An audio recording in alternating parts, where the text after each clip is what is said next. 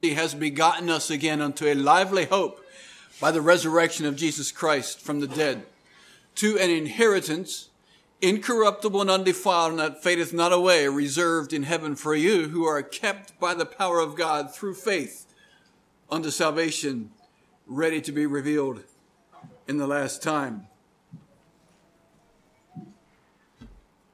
It's been a blessing to be here this morning. I enjoyed the devotional and the singing and the Sunday school. Just fascinated time and time again how that we can approach the scriptures, and as the bread of life is broken to us, we can be satisfied and we find living water. And I can testify that that has been my experience this morning, and I hope yours as well, together with me. I have a sermon this morning that I have wanted to preach for a long time already. And I guess I finally found the time or whatever, but I have a sermon I'd like to preach about the Song of the Redeemed. It's a sermon about music and singing and so on. And I asked Kinley if he could read Isaiah chapter 35. And the reason for that is verse 10, the ransomed of the Lord shall return and come to Zion with songs and everlasting joy upon their heads. And we read that description of the prophecy of that prophetic description of the church. And I think we could with benefit read chapter 34 that's just previous to this passage. And it talks about judgment and destruction. It starts out with, come near ye nations to hear, and hearken ye people. Let the earth hear, and all that is therein, the world and all the things that come forth of it. For the indignation of the Lord is upon all nations, and his fury upon their armies. He hath utterly destroyed them. He hath delivered them to slaughter. And he goes on and he talks about that it is the day of the Lord's vengeance and the year of recompense for the controversy of Zion. And he talks about how that there's going to be a pitch in the streams, and there's just going to be just this horrible judgment on the nations. The thorns will come up in her palaces, nettles and brambles in the fortresses. And it shall be a habitation of dragons and a court for owls, and the wild beasts of the desert shall meet with the wild beasts of the island. And the satyr shall cry to his fellow, and the screech owl also shall rest there and find for herself a place of rest. It's this place of destruction and desolation, and just a place that is abandoned by God. And so that's the context of chapter 35. The wilderness and the solitary place shall be glad for them, and the desert shall rejoice and blossom as a rose.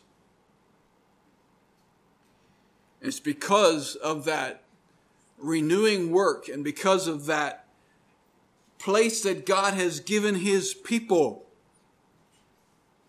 that they have a song to sing. The ransom of the Lord shall return and come to Zion with songs and everlasting joy upon their heads. Why do we sing? Why is singing so powerful? One of the things that you're going to have to give me a little bit of space with this morning is that not everybody thinks of singing the same way. Some people aren't near as, what's the right way to say this? Tuned to singing as others are. Some people think all music is noise. Some people think all music is beautiful. Well, I can't really quite relate to either one of those. And so maybe this idea of music being powerful doesn't resonate with you. But I'm going to say that as a general rule, it does. Singing is really, really potent.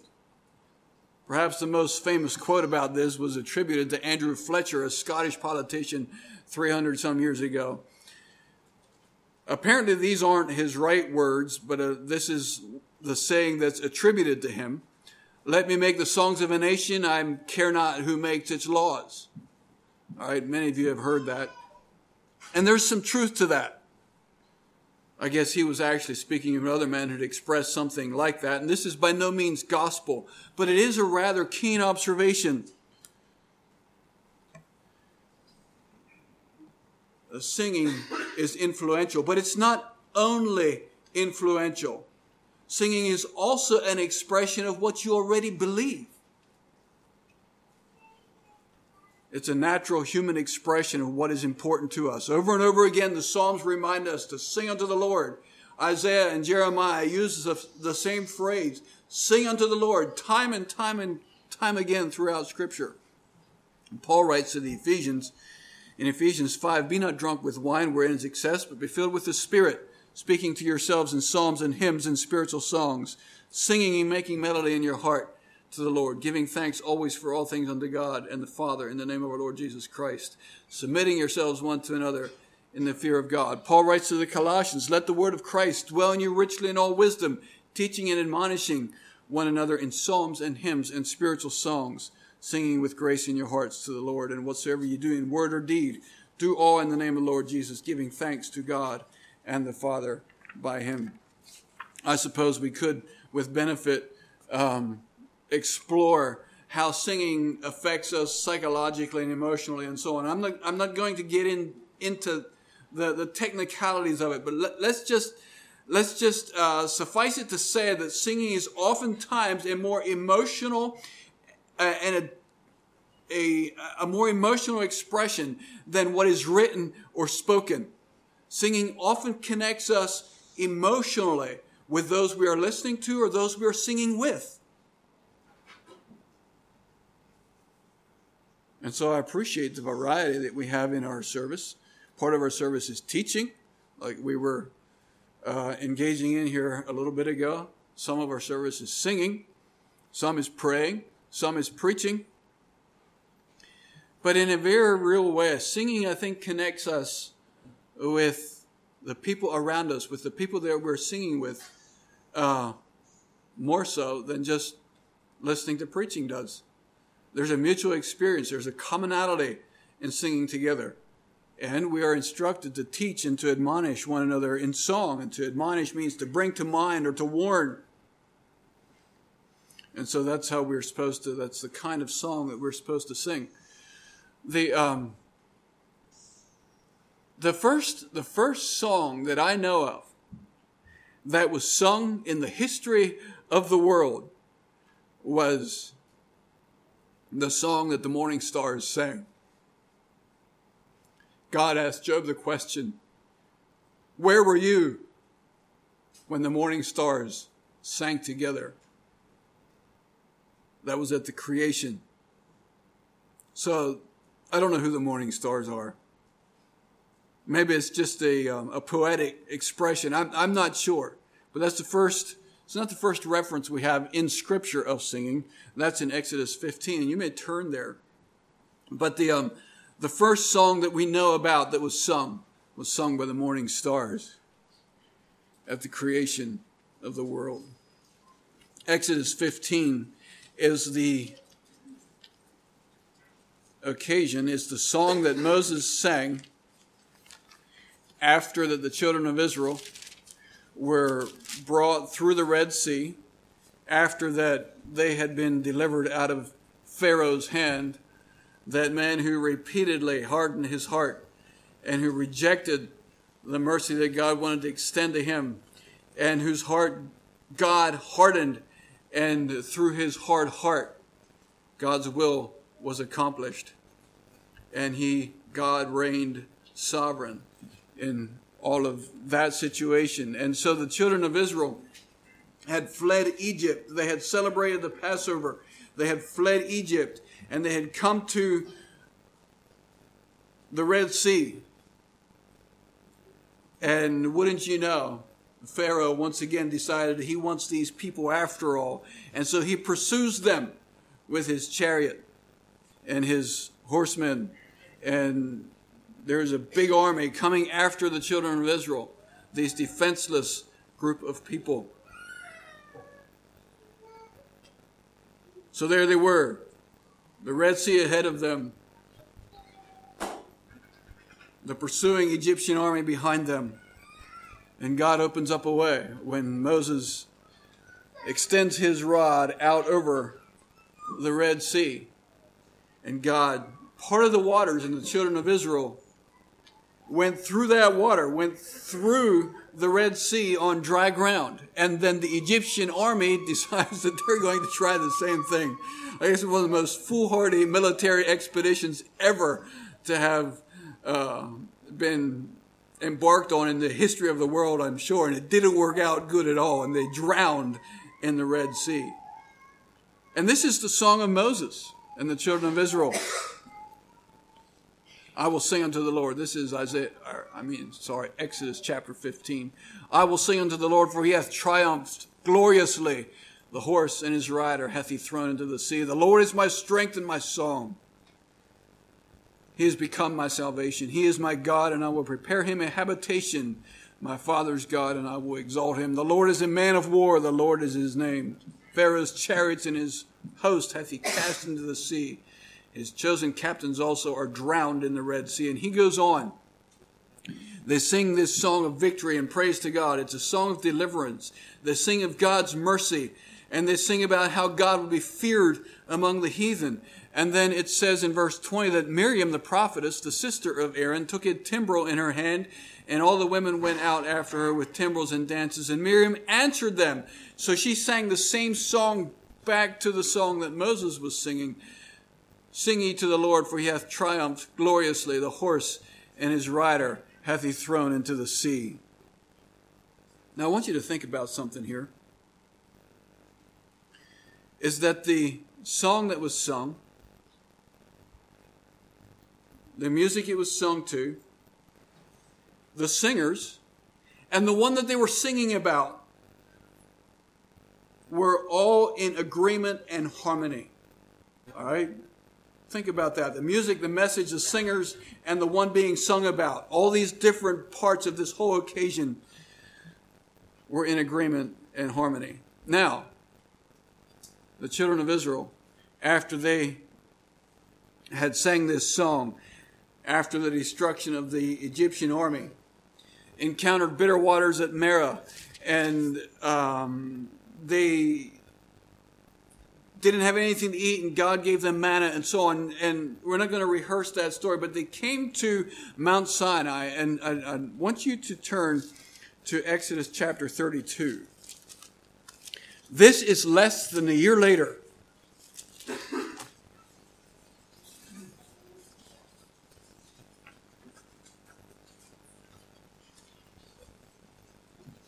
God had told Moses to come up to Mount Sinai. And on Mount Sinai, he was given the law. He was given the tables of stone where the Ten Commandments had been engraved on.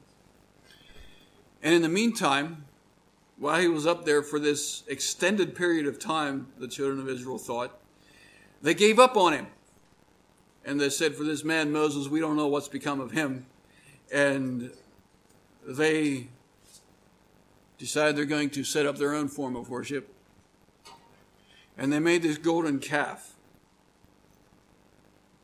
And they were worshiping that. Verse 17. This was now, Moses was coming down off the mountain. Joshua, his servant, was with him. Let me start reading in verse 15. And Moses turned and went down from the mountain, and the two tables of the testimony were in his hand, and the tables were written on both their sides. On the one side and on the other side were they written. And the tables were the work of God, and the writing was the writing of God, graven upon the tables. And when Joshua heard the noise of the people as they shouted, he said unto Moses, there is a noise of war in the camp. And he said, it is not the voice of them that shout for mastery, neither is it the voice of them that cry of being overcome, but of the noise of them that sing do I hear. And it came to pass, as soon as he came nigh unto the camp, that he saw the calf and the dancing, and Moses' anger waxed hot. And he cast the tables out of his hand and broke them beneath the mountain. And he took the calf which they had made, and burned it in the fire, and ground it to powder, and strewed it upon the water, and made the children of Israel drink of it. From the singing a song of praise to God for the victory that he had given them over their enemies, to singing the debauched songs accompanying the pagan worship of the golden calf, took them less than a year. The golden calf was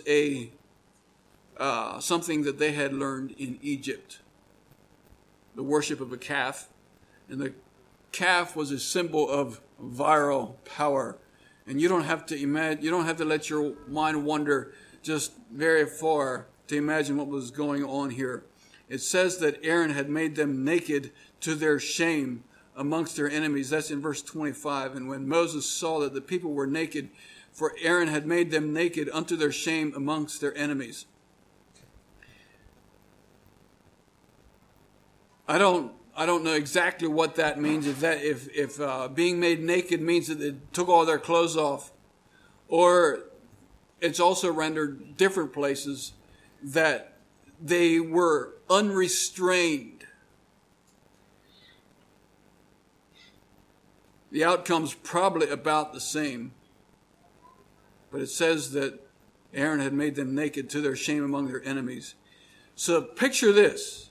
Unrestrained people dancing in worship of a representation of virility and power. And all the while ignoring the message that God was giving them.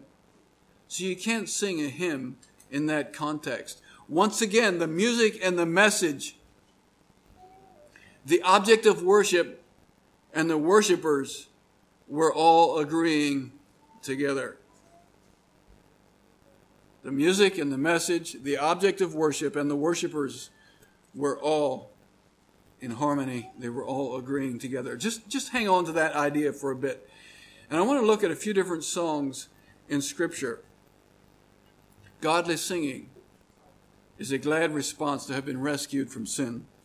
Jeremiah chapter 31. For the Lord hath redeemed Jacob and ransomed him from the hand of him that was stronger than he.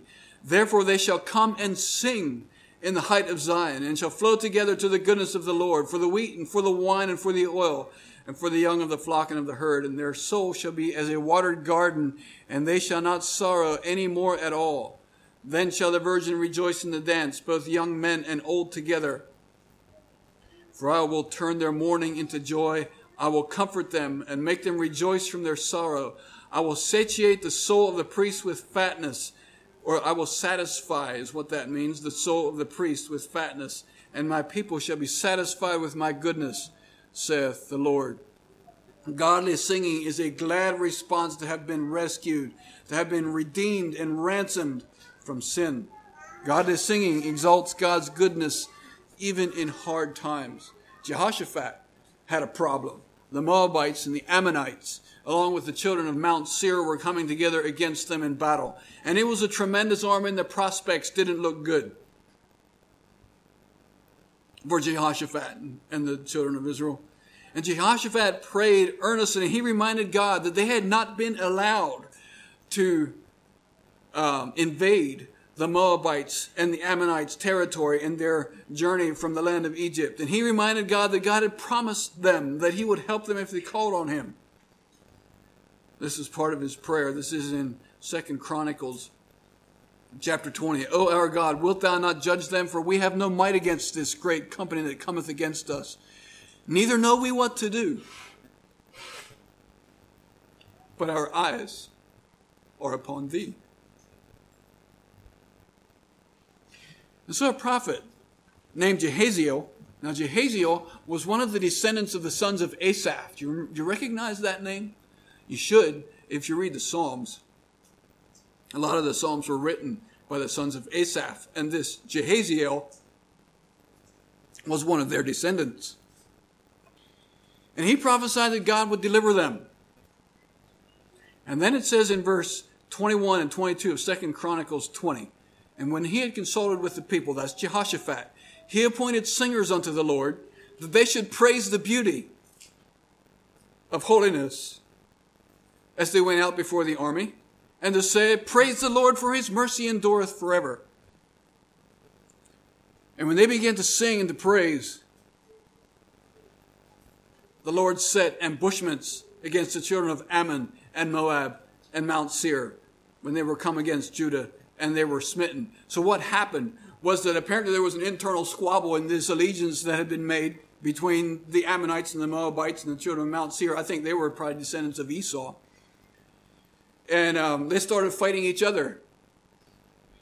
And an army that's fighting itself just doesn't have any chance. And they just basically annihilated themselves. And that's what happened.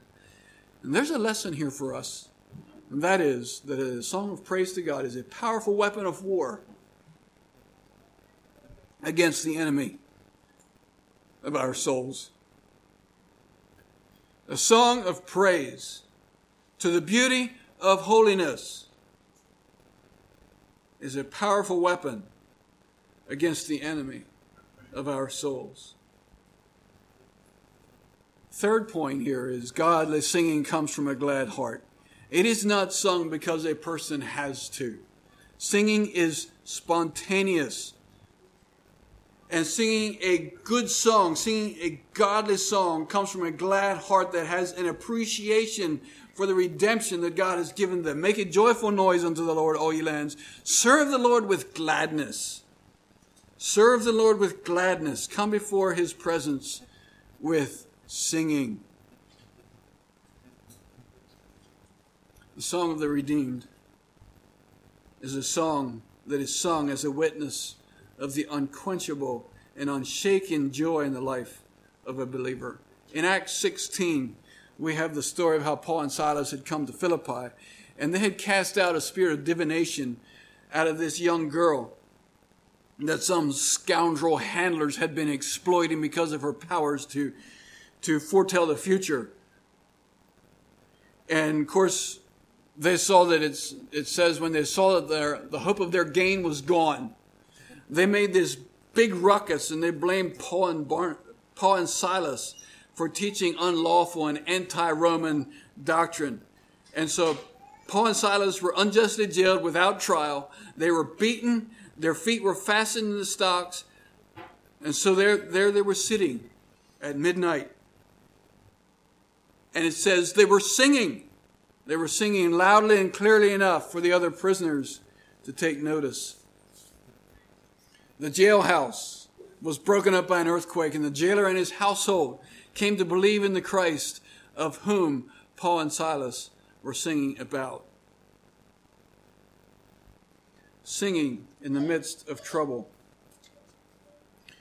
is a witness to the unquenchable and unshaken joy in the life of a believer.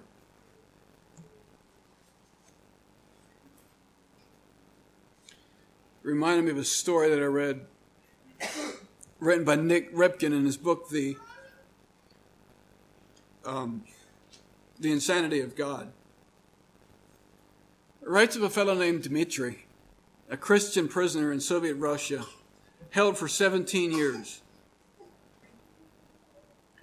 Dmitri had two disciplines that he exercised constantly. One was every morning he would stand at attention, face the east, raise his arms, and sing a song. And the reaction of the 1,500 other prisoners in the jail were predictable. They would laugh and jeer. They would bang their metal cups against the bars. They would throw human waste at him, anything to try to get him to stop singing.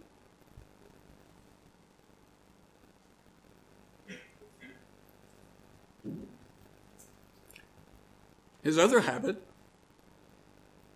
was that whenever he would find a scrap of paper, he would pick it up if he had a stub of a pencil, and he would fill it with as many scriptures in as tiny writing as he could. And he would stick it on a damp pillar that was in his cell as an offering of praise to God. And of course, this got him into trouble but he steadfastly refused to give up his two disciplines. And finally, after years of suffering, he gave up. His captors had made him believe that his wife had been murdered and his children had been given to the state. And he gave in to his captors to be able to go find his children.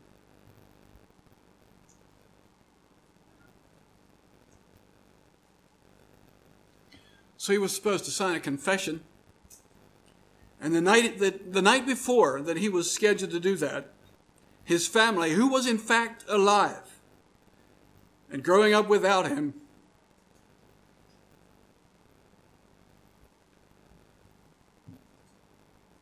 was at that very time praying aloud for him. By a miracle of God's grace, he was given not a vision, but he was able to hear his children pray for him. The next morning, he accused his captors of lying to him about his family because he was sure that what he had heard was real. And he refused to sign the confession that he had been planning to sign. And sometime later, he found a whole sheet of paper. And he said that God even put a pencil beside it. And he picked them up and he filled this entire sheet, front and back, and stuck it onto that cold, wet pillar. And so enraged, the guards dragged him from his cell.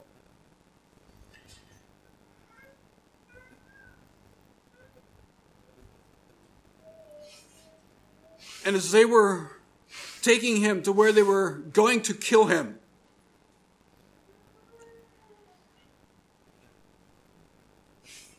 1,500 hardened criminals stood at attention, faced east, and began to sing. They sang the song that he had been singing every morning for 17 years. He said it sounded to him like the greatest choir in all of human history. The guards released him and stepped back from him in terror. "Who are you?" they demanded. He said, "I'm the Son of the living God. And Jesus is his name. I'm the Son of the living God, and Jesus is his name."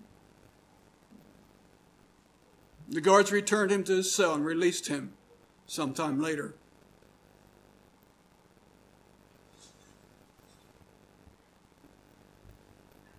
Power of godly singing. The power of the testimony of joy and gladness that is unshaken in suffering.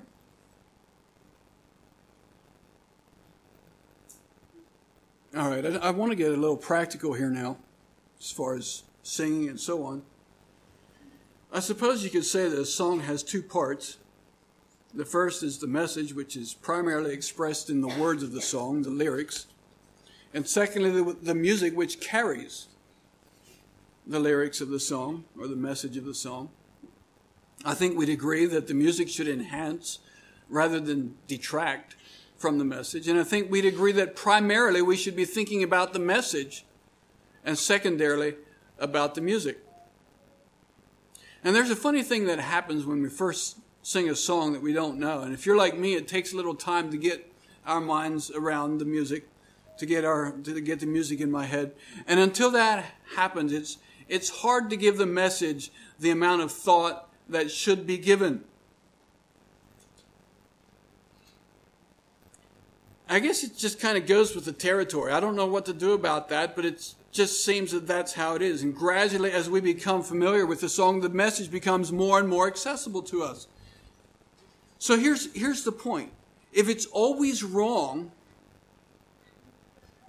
to have more emphasis on the music than on the message, we'd have a real hard time learning new songs. But the goal is to be able to sing a song well so that the music can convey and enhance the message. So, young people, chorus practice, go for it, right? But the music is not an end in itself. The music is to be learned, and we should do this in church. The music is to be sung well so that we can convey the message in a good way. But there's a third component as well. And there's a human element to the songs that we sing. And I told you you're going to have to give me a little bit of space because some of this stuff is pretty subjective. So here's my thoughts. Okay? What happens when a good hymn is sung by an ungodly person? How about if you don't know that the singer is ungodly? How about if a good hymn was written by someone like Martin Luther, who derided our spiritual forebears? Some people think that the line in A Mighty Fortress is Our God that goes, and though this world with devils filled should threaten to undo us, is a direct reference to Anabaptists. I don't know if it is or not. It may well be because he hated us. And we turn around, we have his song in our hymn book. What do you do with that? I don't know exactly. But I'd like to offer us just a little guidance perhaps. There's no songwriter, there's no hymn writer, and there's no singer who is perfect. There are, in fact, very few of the songs that we sing that are written by those whose theology we profess to love. Most of the songs we sing are written by people with whom we would not fellowship with on a formal level. Did you ever think about that? There was one who was perfect, and whose teachings we must wholeheartedly embrace and submit to, but to my knowledge, he left us no songs. We have a record of him singing a song with his disciples before he went out into the garden where he was, the Garden of Gethsemane. Tradition has it that was Psalm 17. Praise the Lord, all ye nations. Praise him, O ye people, and so on. But he didn't write it in songs that we sing. So we may just have to live with some subjectivity here. I'm not advocating carelessness with the songs that we sing.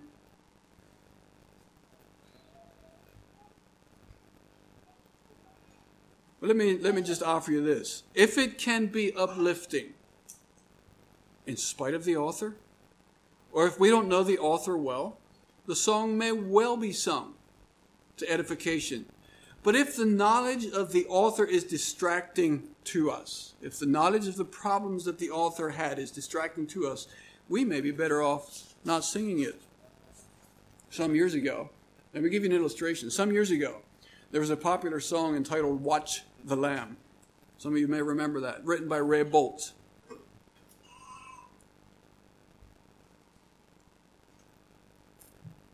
As far as I could tell, the message of the song was good. It described the father taking his sons to Jerusalem to offer a sacrifice. It happened to be the Passover, where Jesus was going to be crucified. The song follows the man's comprehension of Jesus being the final and the ultimate Passover. As far as I know, it was theologically sound. In fact, I remember that song being quoted as poetry one Sunday morning here at our communion service. But since then, the writer of this song has come out publicly as gay. And so I think we'd all agree that with the knowledge of the writer, with that knowledge of the writer, we'd be better off not endorsing the song. So there's some things here that we just sort of have to think about and just kind of use common sense to go through. Here's another question. Does all singing need to be connected to worship? Is there any room for non-religious or a neutral song? I think we'd agree that there is. Many of us have songs in our heads about the numbers of days in a month, or perhaps the location of the states that's in the Union. Our children sing a song like that. But we do well to keep in mind the emotional connections of a song that are made by singing a song. We do well to remember that every song was written for a reason. If the song was written as a basic tool, sing it. But I propose that the scope of non-religious songs that we should sing is probably pretty narrow. It goes a little bit like this, that if you hang out with friends who don't have a biblical worldview, there's a pretty good chance that they will rub off on you. And the same thing happens, and perhaps even more so, with the songs that you hear. If the song portrays a worldview that is not biblical, it sticks more than just hearing someone tell us the same thing. So those are some of the questions that we deal with.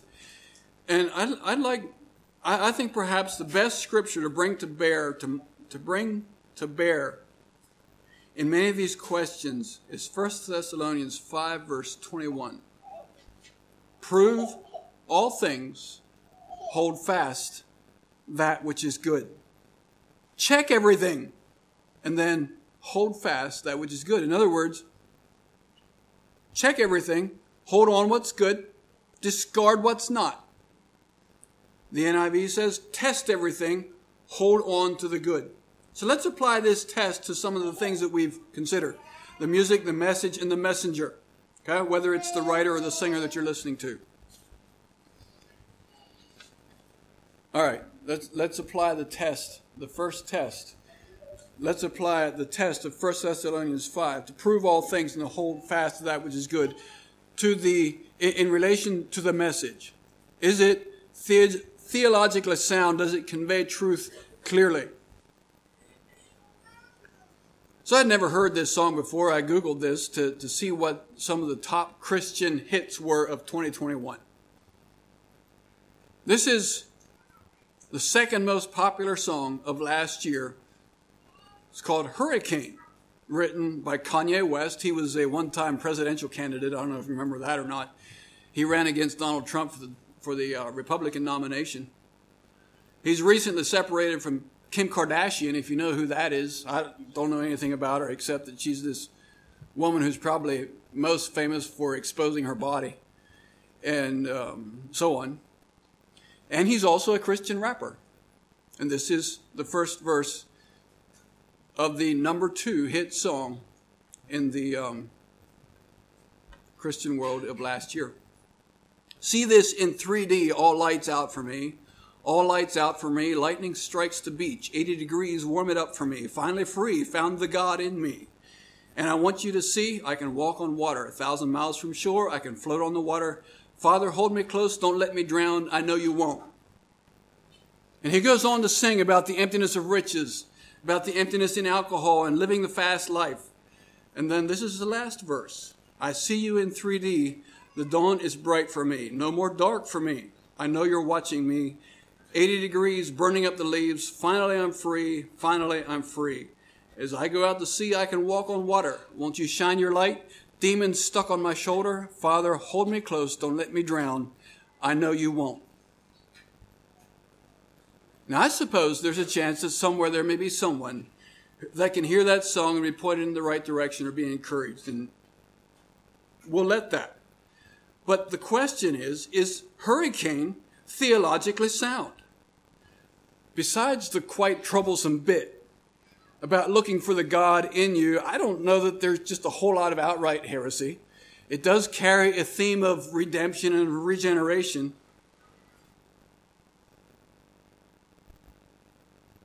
But contrast that and that theme to these words of a song that we sing sometimes.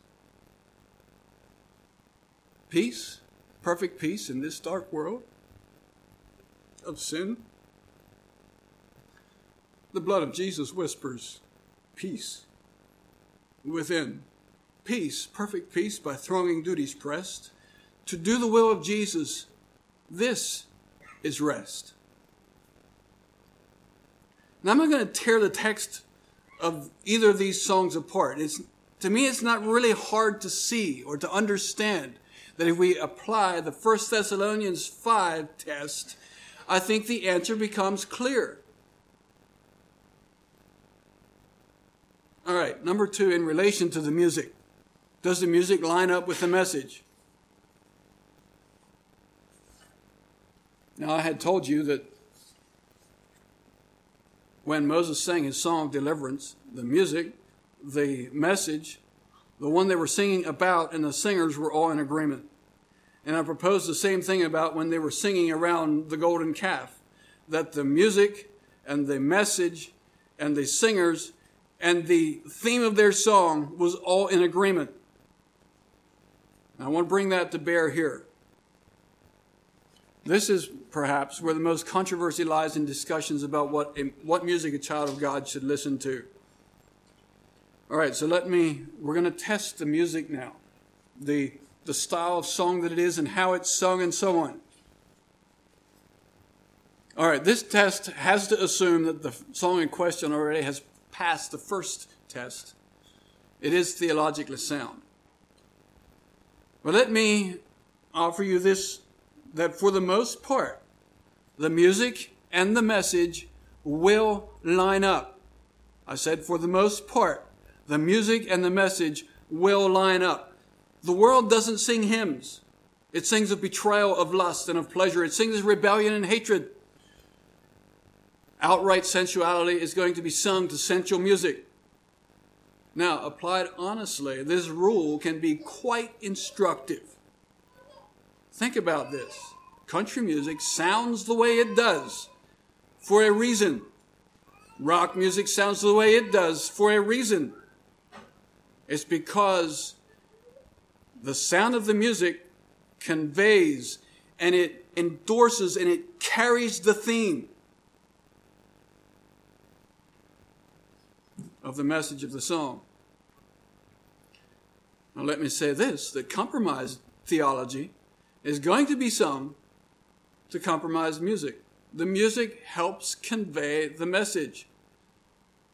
So a good song shouldn't have the same sound as a bad song. And here's where it gets a little bit interesting. I get it. It's not that way always. There's a real problem with Christians thinking that they have to become like the world to win the world.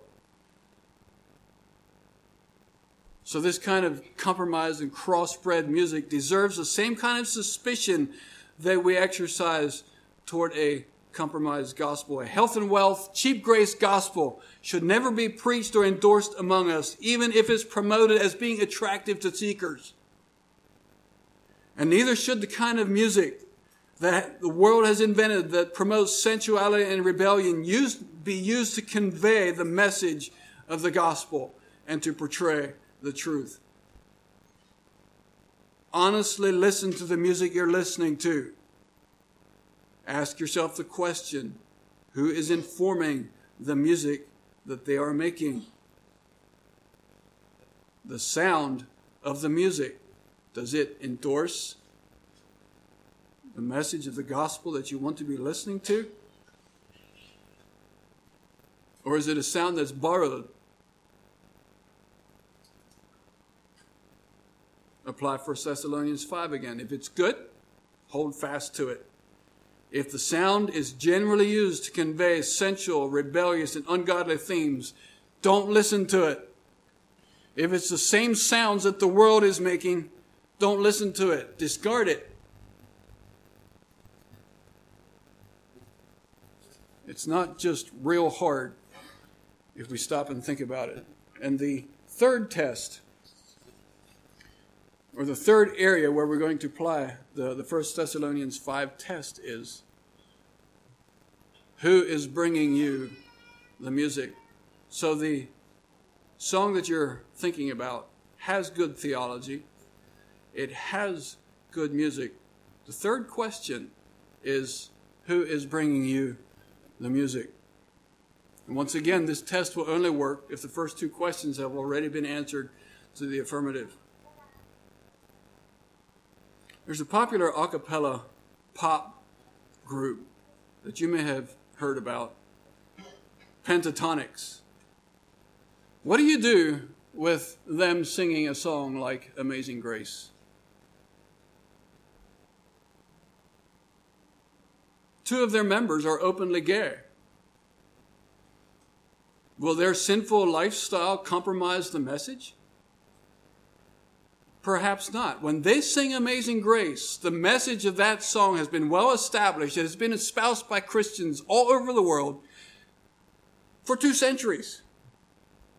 You're not going to compromise the music by having someone like that sing the song.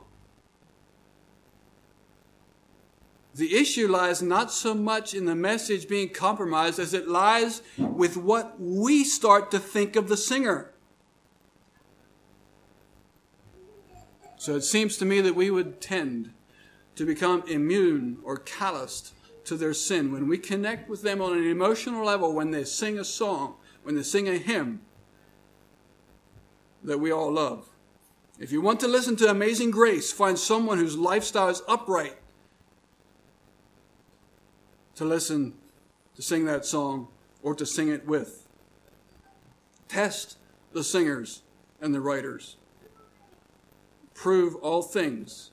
Hold fast to that which is good. If they pass the test of being good and godly people, listen to the music and sing their songs. But if they're not, don't. God has given his people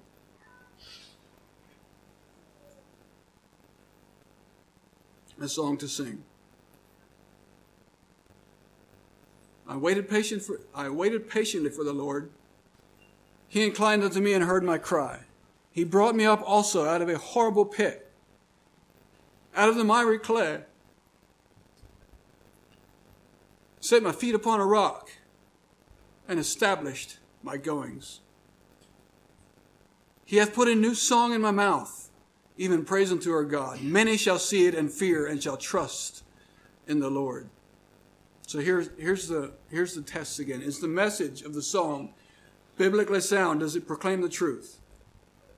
Second, is the music consistent with the truthful message? And third, is the singer's life or the one you are singing with in line with the scriptures? Prove all things. Hold fast that which is good. And allow me to add, if it's not good, if it doesn't pass these tests, discard it. Don't listen to it. There is a passage that we should read in closing in Revelation chapter 5.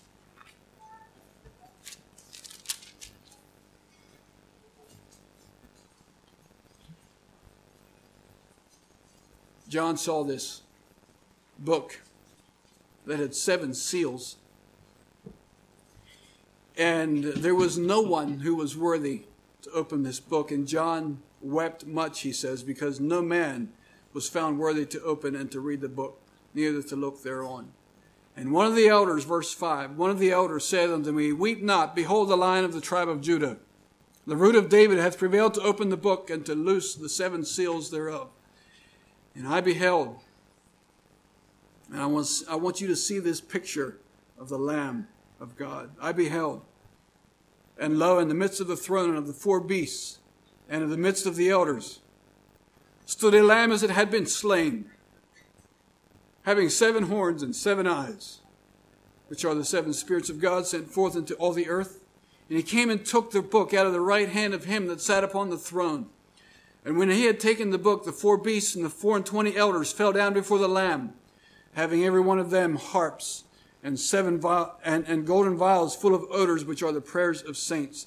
And they sung a new song, saying, Thou art worthy to take the book and open the seals thereof, for thou wast slain and hast redeemed us to God by thy blood out of every kindred and tongue and people and nation, and has made us unto our God kings and priests, and we shall reign on the earth. And I beheld and heard the voice of many angels round about the throne, and the beasts and the elders, and the number of them was 10,000 times 10,000, and thousands of thousands, saying with a loud voice, Worthy is the Lamb that was slain to receive power and riches and wisdom and strength and honor and glory and blessing. And every creature which is in heaven and on the earth and under the earth, and such as are in the sea and all that are in them, heard I saying, Blessing and honor and glory and power be unto him that sitteth upon the throne, and unto the Lamb forever and ever. And the four beasts said, Amen. And the 24 elders fell down and worshipped him that liveth forever and ever. May God give us grace to walk in his way, that we can be a part of that unnumbered number, praising him for eternity. Let's kneel for prayer.